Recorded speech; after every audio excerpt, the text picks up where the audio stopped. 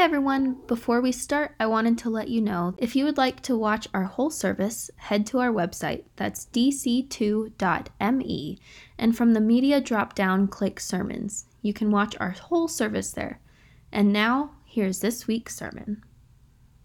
Certainly, we're aware of what happened in Boulder just a few days ago, and just the horrificness of that, the loss of life. And I think it's important that we just take some time to remember that, to think through that a little bit, to gather together as community. And I certainly don't stand up here pretending to have answers as to why certain things happen or what we do, but I do believe it's important that we just take time to mourn.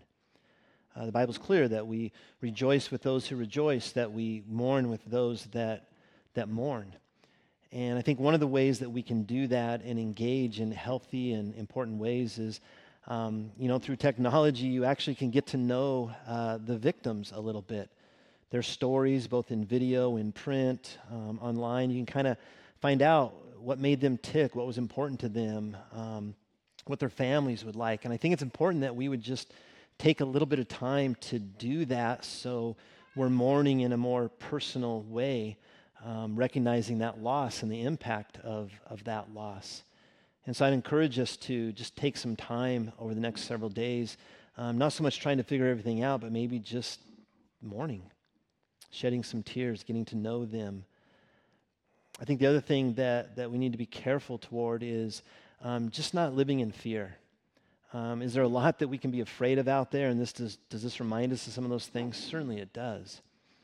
But the problem is when we live in fear, we tend to pull away from people. We tend to disengage. We can isolate. And really that's not how we were created and designed to live. If anything, we need to engage more.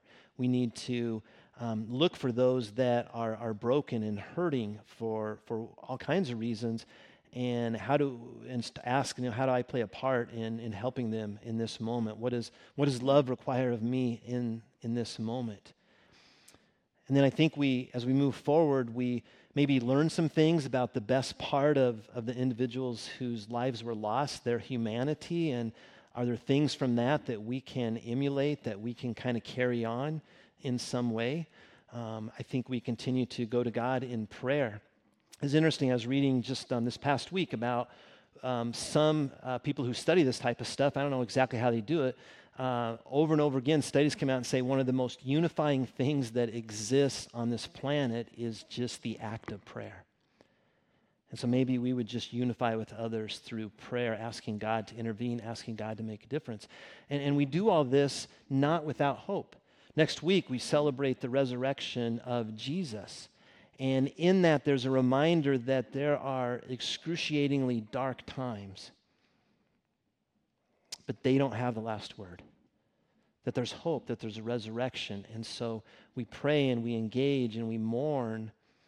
We do all of that still with hope. And so before we get too far along today, we just wanted to take a couple moments to recognize that, give us some time just to pray a little bit, to think through that in silence, and then I'll kind of wrap us up in prayer.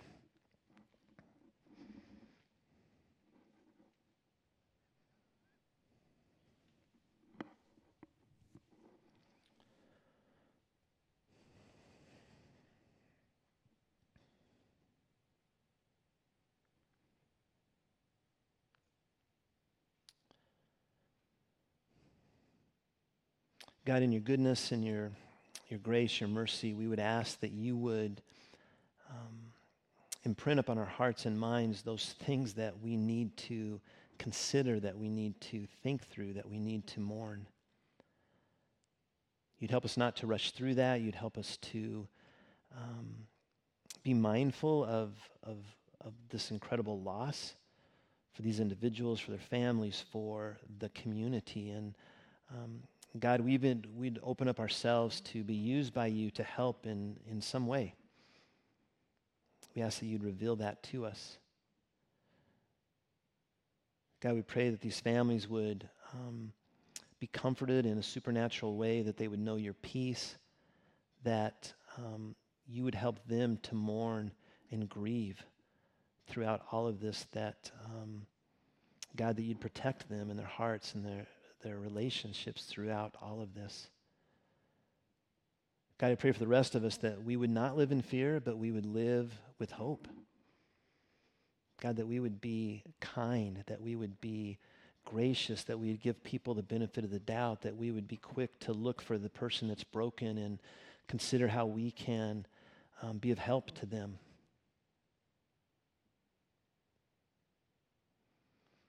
And God, I pray that you would help us find that healthy space between not obsessing on things, but being very mindful in appropriate ways of what has happened and what it means. And that somehow we would be more considerate as we live our daily lives. And so God, we offer this all up and we look to you as our hope, as the hope. And we trust in that. We pray that in Jesus' name. Amen.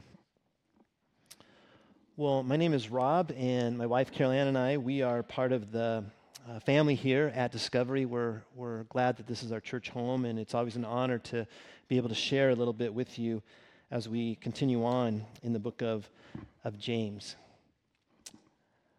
Finally, their little boy was asleep. So peaceful, so still. Mom and Dad embraced each other in a way that said, we made it through another day. The embrace was reassuring to each, but more so provided the very physical support they needed after the exhaustion of the day. This was now how most days ended. The days of fighting and blame and anger and confusion and being overwhelmed had surrendered to a strange blend of desperation and acceptance. What little hope remained was buried deep beneath years of anguish. Only 10 years earlier, they were ecstatic about the pregnancy and could not help but dream, as all parents do, what would their child look like? What would their child do? They were old enough and realistic enough to know that being a parent, sure, it brought fulfillment and joy, but also the unknown and challenges. They were ready for that, but not for this. They never imagined that their little boy would lose his ability to speak. The horror of viewing his body convulse and fall to the ground almost daily was nothing compared to seeing the child's pain from throwing himself into a fire or turning blue from nearly drowning as he seemingly hurled himself into the nearby river. There were no answers, but plenty of opinions. Their family and friends, most of who were now distant, offered that it was a disease of some sort. Most believed that the boy was possessed. The next morning, the father wondered if it was despair or hope or love or foolishness that was propelling him to take this short journey with his boy. The father wasn't sure, but he had heard about a group of young men who were nearby who had been traveling with a rabbi, and there were stories about these men and their ability to heal. When the father arrived and asked the men to help his son, he knew in an instant that he was driven by hope and despair and foolishness, but mostly by a father's love. His little boy looked frightened as the men gathered around him and placed their hands on him. Unsuccessful in his attempt to restrain his expectation of a miracle, the father was crushed when nothing happened. Nothing. He was foolish to believe. He looked tenderly down on his son, unaware of the argument that was taking place around him.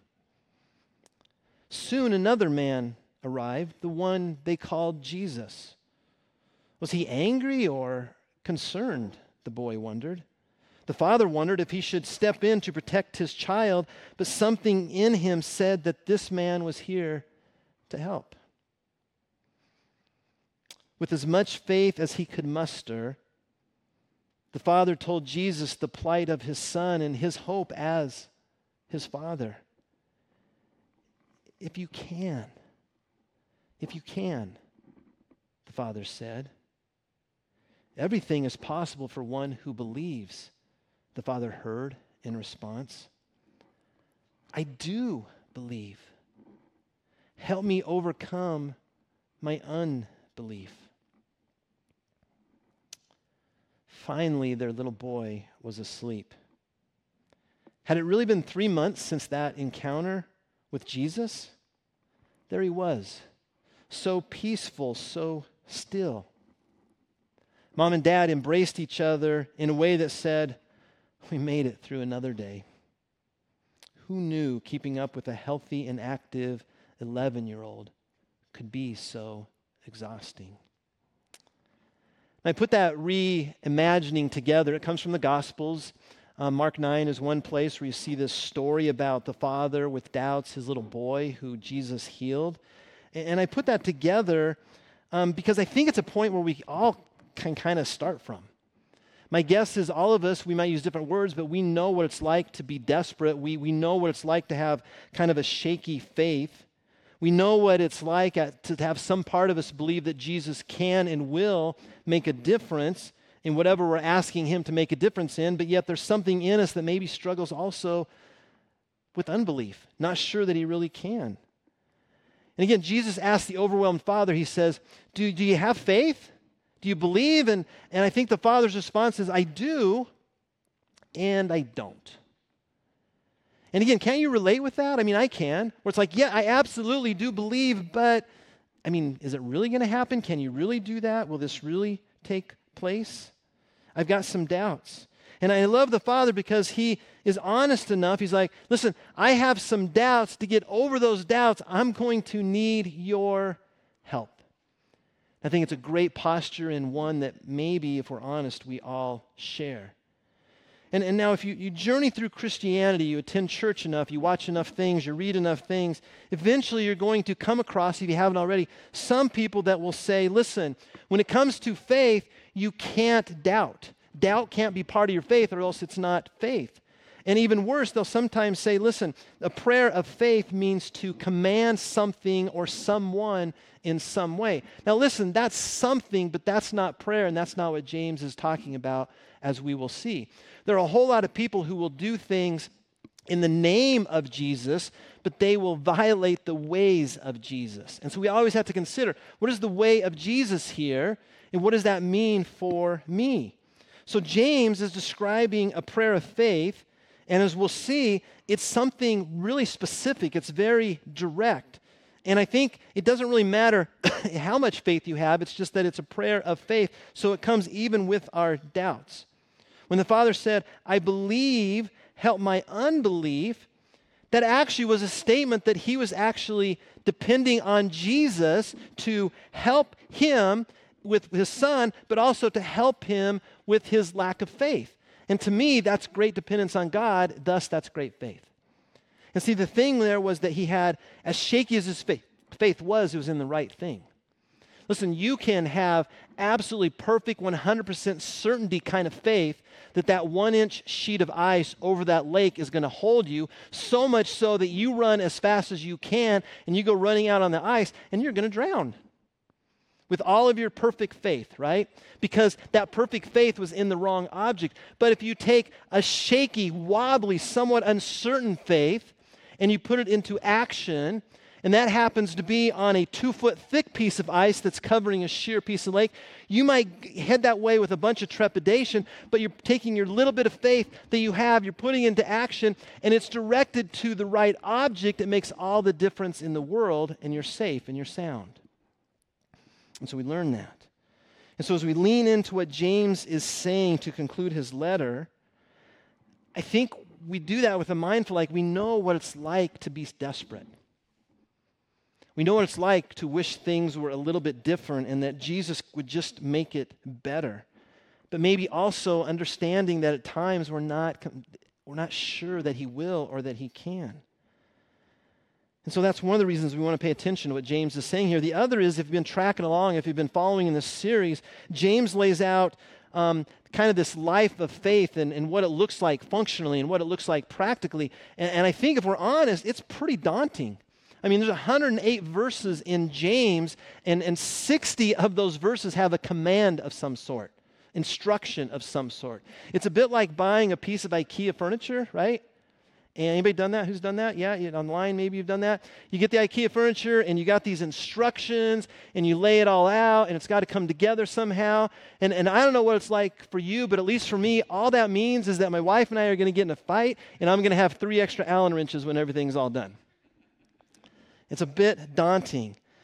And so James here is kind of giving us, here's how you need to live, but we have to remember that the priority for James is never about just sort of this transaction that we make in our brain, but it's just this continued transformation of our heart that's rooted in faith and dependence on God. I mean, life is messy, life is brutal. You are going to have trials, James lays out in front of us. And so James' challenge over and over again is, listen, be shaped by God's eternal intentions, be shaped by His goodness, by His grace, by His generosity. Allow those things to shape you rather than your own agenda or your own understanding of things. And in the face of brokenness and doubts, through the difficulty of living in what's a very broken world, he focuses in on prayer. And that's so important because prayer reminds us to depend on God. Prayer is depending on God. And I think the other thing that helps with this is when we take the time and we intentionally engage with others and we pray for them, there's something affirming about that where it says, listen, your struggle, I see it. Your struggle, I see it. I understand it to the best of my ability. And I want you to know that you're not alone. I want you to know that I am with you. And living this life that James has laid out, that's going to be absolutely crucial. So there's a really long setup. So let's dive into James 5:13. Here's what he says. He says, is anyone among you suffering? Let him pray. Is anyone cheerful? Let him sing praise. Is anyone among you sick? Let him call for the elders of the church and let them pray over him, anointing him with oil in the name of the Lord. And the prayer of faith will save the one who is sick, and the Lord will raise him up. And if he has committed sins, he will be forgiven.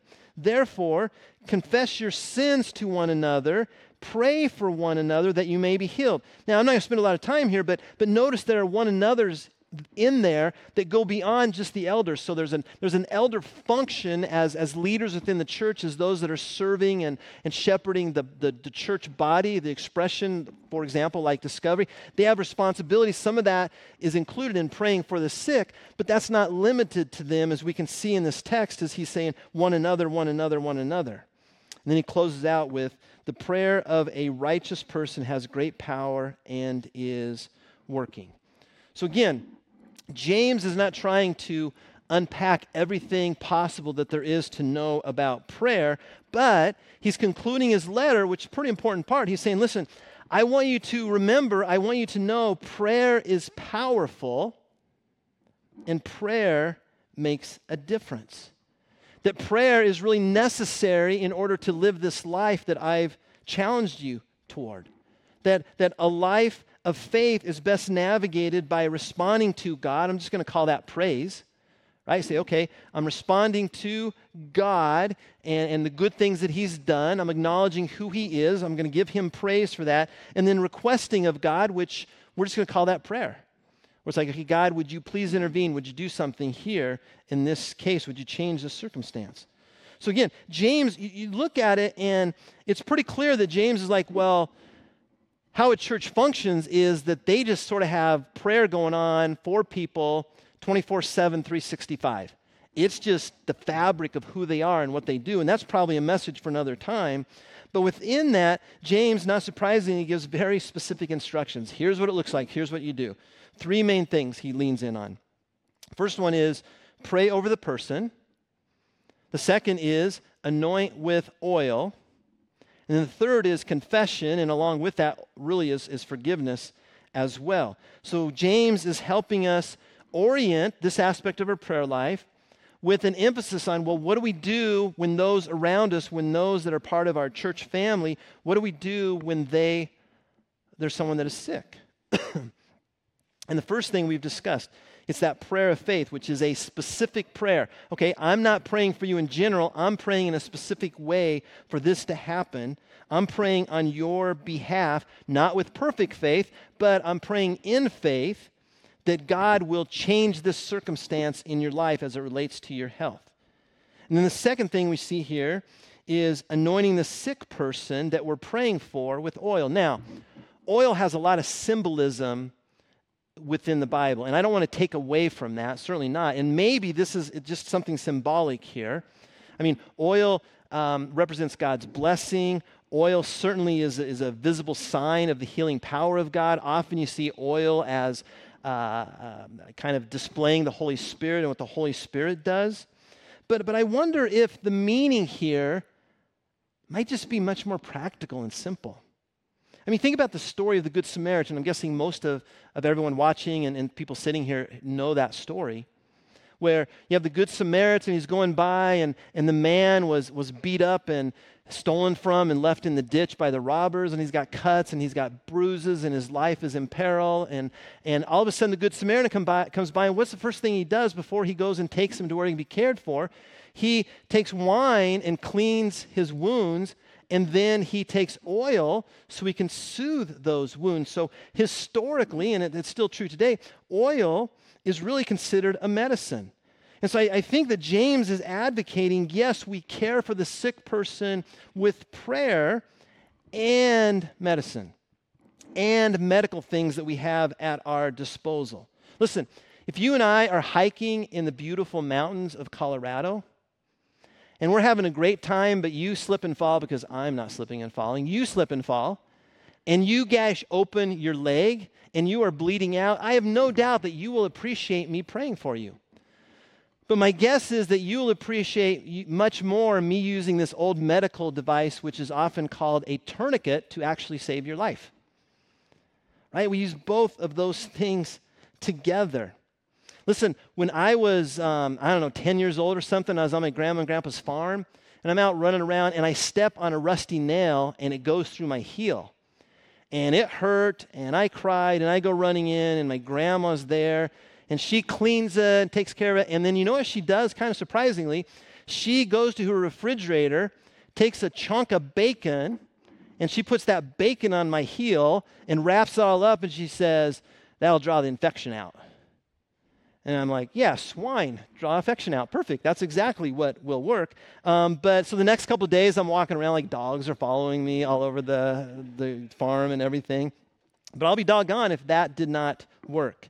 And so I think a principle here is this, that always take the person to God via prayer, but take them to the hospital via your Subaru. Right? You can actually do both.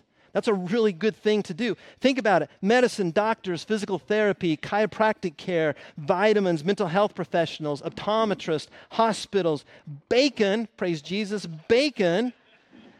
You know what all that is? It's grace. And what's bacon is basically just oil, right? Now, don't get the idea, like when you go pray for something, don't put like a slab of bacon on their head, all right? That's not helping anyone. But that's all God's common grace, and because of the point in history where you and I were born, because of where you and I were born, at least the majority of us, we actually have access to all these things. And so when we're asking God to heal someone, to make a difference in someone's life, man, he may choose to do that supernaturally. He may do that through common grace, through the things that he's already provided for us. I mean, Jesus, right? He healed a blind person by basically spitting on the ground and using that mud, putting it on the person's eyes, and that person was healed. He could see now. So we see that all over the place. So the third thing is confession. And I know that's not like this really popular thing to talk about, and we have to be careful because some people would say, in fact, Jesus dealt with this, some people would say, well, you're sick because you're a big sinner. That's why you're sick. That certainly isn't a principle that Jesus taught. And so I want anyone that would say that is just being reckless and being dangerous. But I would say this, that we've been designed to live a certain way, emotionally, spiritually, physically, and when we violate what God has designed, sometimes there are physical ramifications for that. The way God's designed us, we are built, we're designed, we're created to rest sometimes, that we need to rest. But when we ignore that, when we blow through that, there's probably going to be some type of physical trauma that we experience because we're doing things opposite of the way God's design is. And at the end of the day, that's sin. And so it can affect us physically, but it doesn't mean that every time we have something physically going on, that's directly a result of our sin. But think about the things that we know now versus what we knew a few decades back. We know now how entangled our physical well-being is with our spiritual and our emotional well-being, how linked they are. Think of issues like anger and shame and anxiety and fear. I mean, all of those impact us physically sometimes the minute we experience those emotions. We know that headaches often are the result of stress in our lives. We know that sometimes ulcers come about because it's linked to fears and worry that we have. We know that digestion issues and sometimes heart issues are related directly to anger that we're not doing a good job dealing with. And so getting well physically sometimes requires that we get healthier emotionally and spiritually. Confessing that we need help. Confessing like, I've done wrong, I've done somebody wrong, I've been out of bounds. And the confession that James is describing here means stepping away from posing, stepping away from pretending to be somebody that you are not. To be honest with God, to be honest with yourself, to be honest with those who are deeply connected to you. And really what it is, it's letting the right people with the right motives intrude on your life because they believe in and are committed to the transformative work of God in a person's life through his grace and his generosity. You want those people connected to you because that's how we grow, that's how we develop, that's ultimately how we are healed. And ultimately, confession is really agreement with God. It's saying, God, you're right, this is wrong. It's saying, I've been wrong. And I acknowledge that I need forgiveness. I acknowledge that I need help from God, from maybe another person. And I think when we do that, we reorient away from our own agenda and toward God's. And in a deeper way, I think once again we start to sense his active presence in our life. We maybe feel his love in a deeper way. And so James lays out all of this, and if we're not careful, and some have done this, you can take what James is saying here and saying, aha, so if I put this all together, I do all these things, I go through all these motions, then if I pray for someone who is sick, then they are going to get better. And I would say, no. And some would take that and they'd say, well, if someone doesn't get better and we've done all these things, and that means somewhere along the line, someone has not lived up to the faith side of things. They really haven't demonstrated true faith. And unfortunately, a lot of people have been beaten up spiritually with this type of nonsense. But that's not true. It can't be true. I mean, we can't cherry pick verses and just sort of make them fit what we want to be true or what we believe. You think about the father whose boy was healed. He admitted that his faith was not that great. A little shaky. There's a lot of unbelief in there. And yet his boy was healed. Did you understand Jesus knew what it was like to have prayer go unanswered? Did you ever think about that? I mean, Jesus is in the Garden of Gethsemane before he was to be crucified on the cross. And Jesus prays and he asks his Father, if it's possible, let this cup pass from me. Meaning like, if there's a different way, another way to do salvation, if there's something else that can be done here. And you think about that. There's Jesus in a perfect relationship with his Father. There's Jesus with absolutely perfect faith. There's Jesus who lived the perfect life. And God told him that there was no other way. And so certainly if Jesus can experience something that seems unanswered at times, we can. And I say this very carefully when it comes to healing, because I don't want it to come off as trite or insensitive, especially some of you that are battling illness or have had a loved one that maybe you've lost to disease. So I hope you trust my heart in all of this. But there really are only two kinds of healing.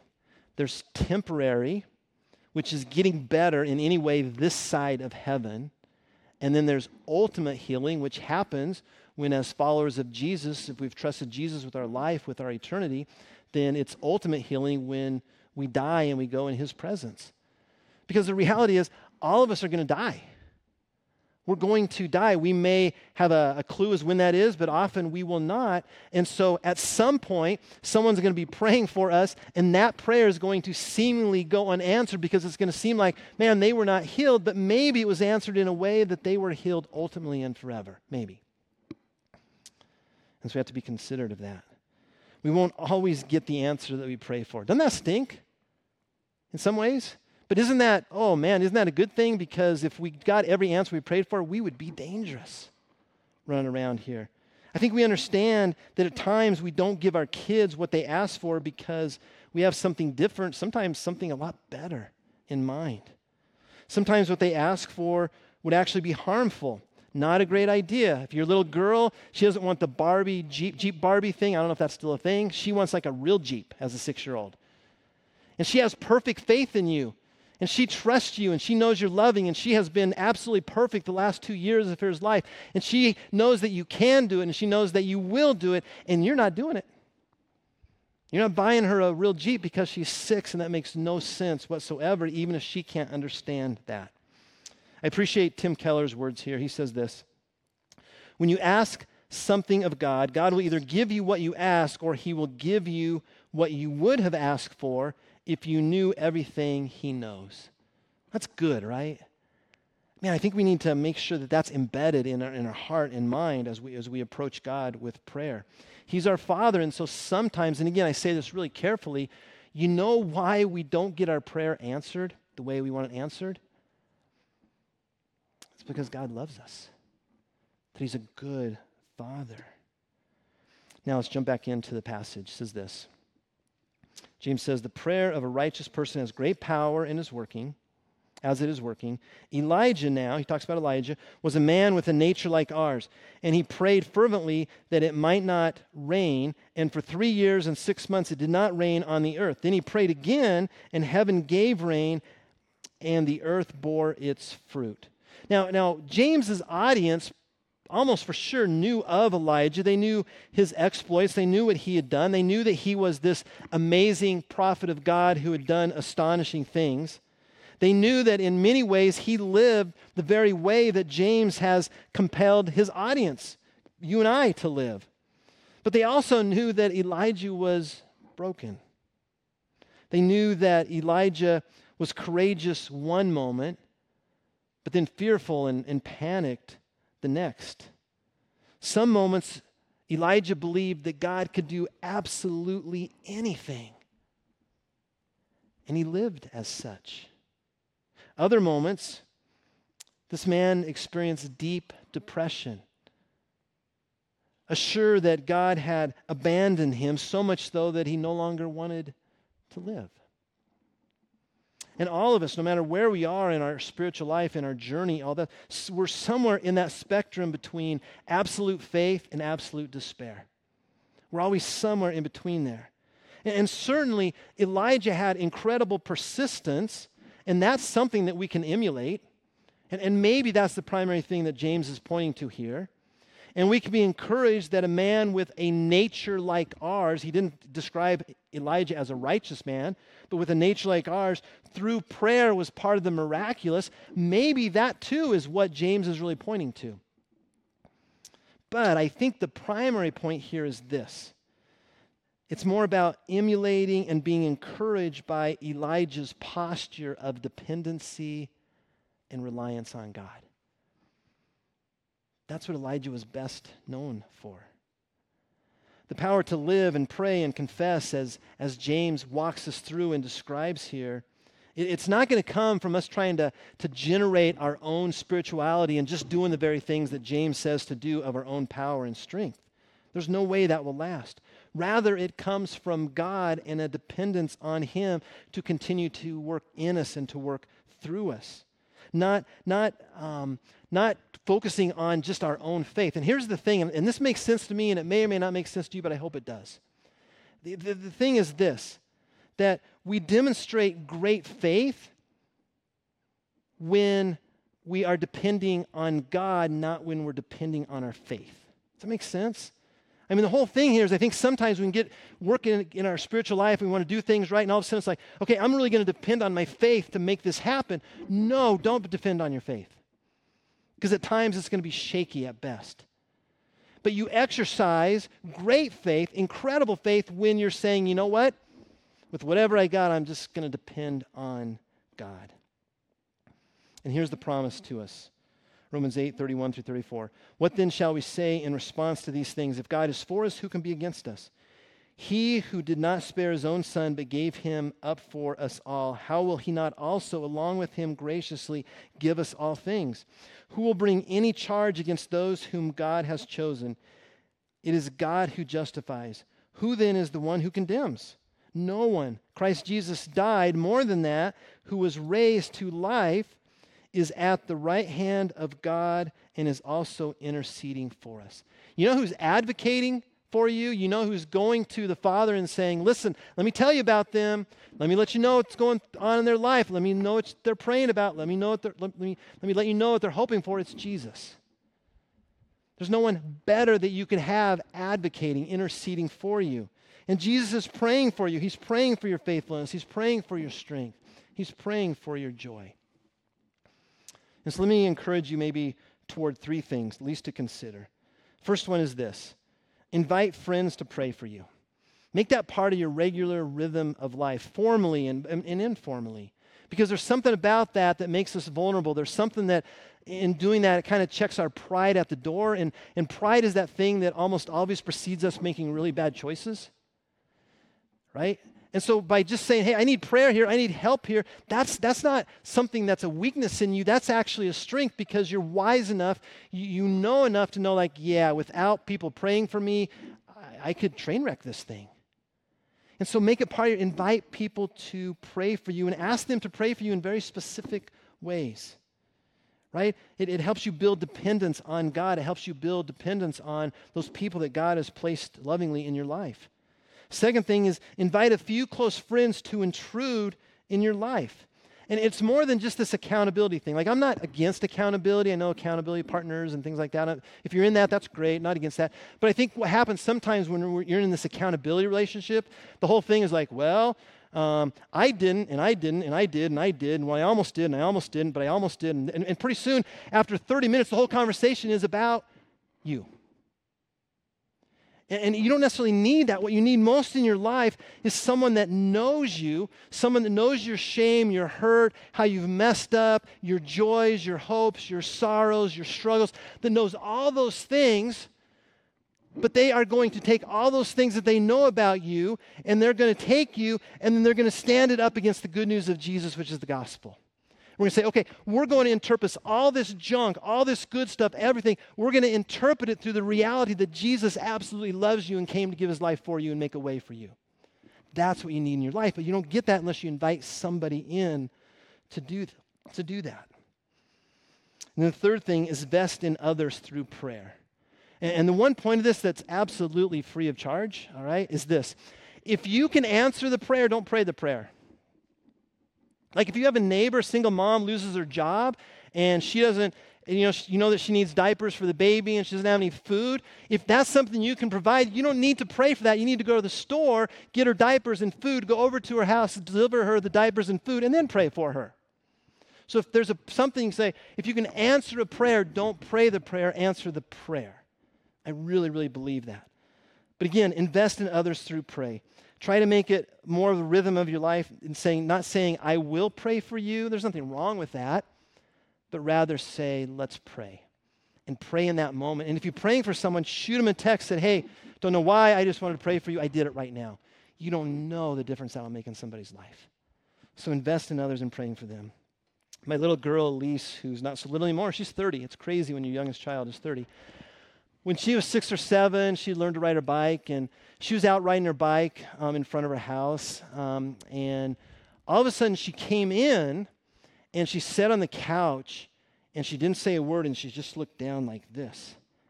And I knew something was wrong, and so I'm looking at her, I say, honey, is everything okay? Are you okay? Are you hurt? I'm looking over, and she seems fine, but she is not saying a word to me. And I'm trying to get her to talk, and I finally said, well, I bet, okay, did you pull out in front of a car and someone yell at you because they were mad because you pulled out in front of them? I mean, there's like no response coming. So finally, I walk outside, and I walk up and down our block, and then I go around the corner, and there's this car parked on the side of the street, and the side mirror is knocked off and is just kind of laying there, hanging out the car. And I'm like, aha, that's what happened. So I walk back in, and I kneel down, and I said, honey, did you knock the side mirror off the car? And she burst into tears, and she says, yes, I did, and I'm sorry. And I gave her a big hug that moment. I said, hey, listen, honey, man, I'm your dad. That's okay. Things like that are going to happen. You realize I can make that all okay. I can make that 100% okay. We're going to make that okay. You realize that, right? Yeah. And so we wrote a note, and we went out there and put it on the car and let them know we're going to pay for it. Here's where we live. Here's our phone number. And I think back to that story often when I think about going to God, because I think for some of us in life, we're kind of going through and we cruise around and we knocked off a side mirror. And our dad, our Heavenly Father, is just saying, hey, I love you. And I want to help you. And we just need to look up and say, I need your help. Would you intervene? Would you do something about this? And our loving Father, that's what he desires and loves to do. God, I thank you for loving us, for caring for us, for providing for us.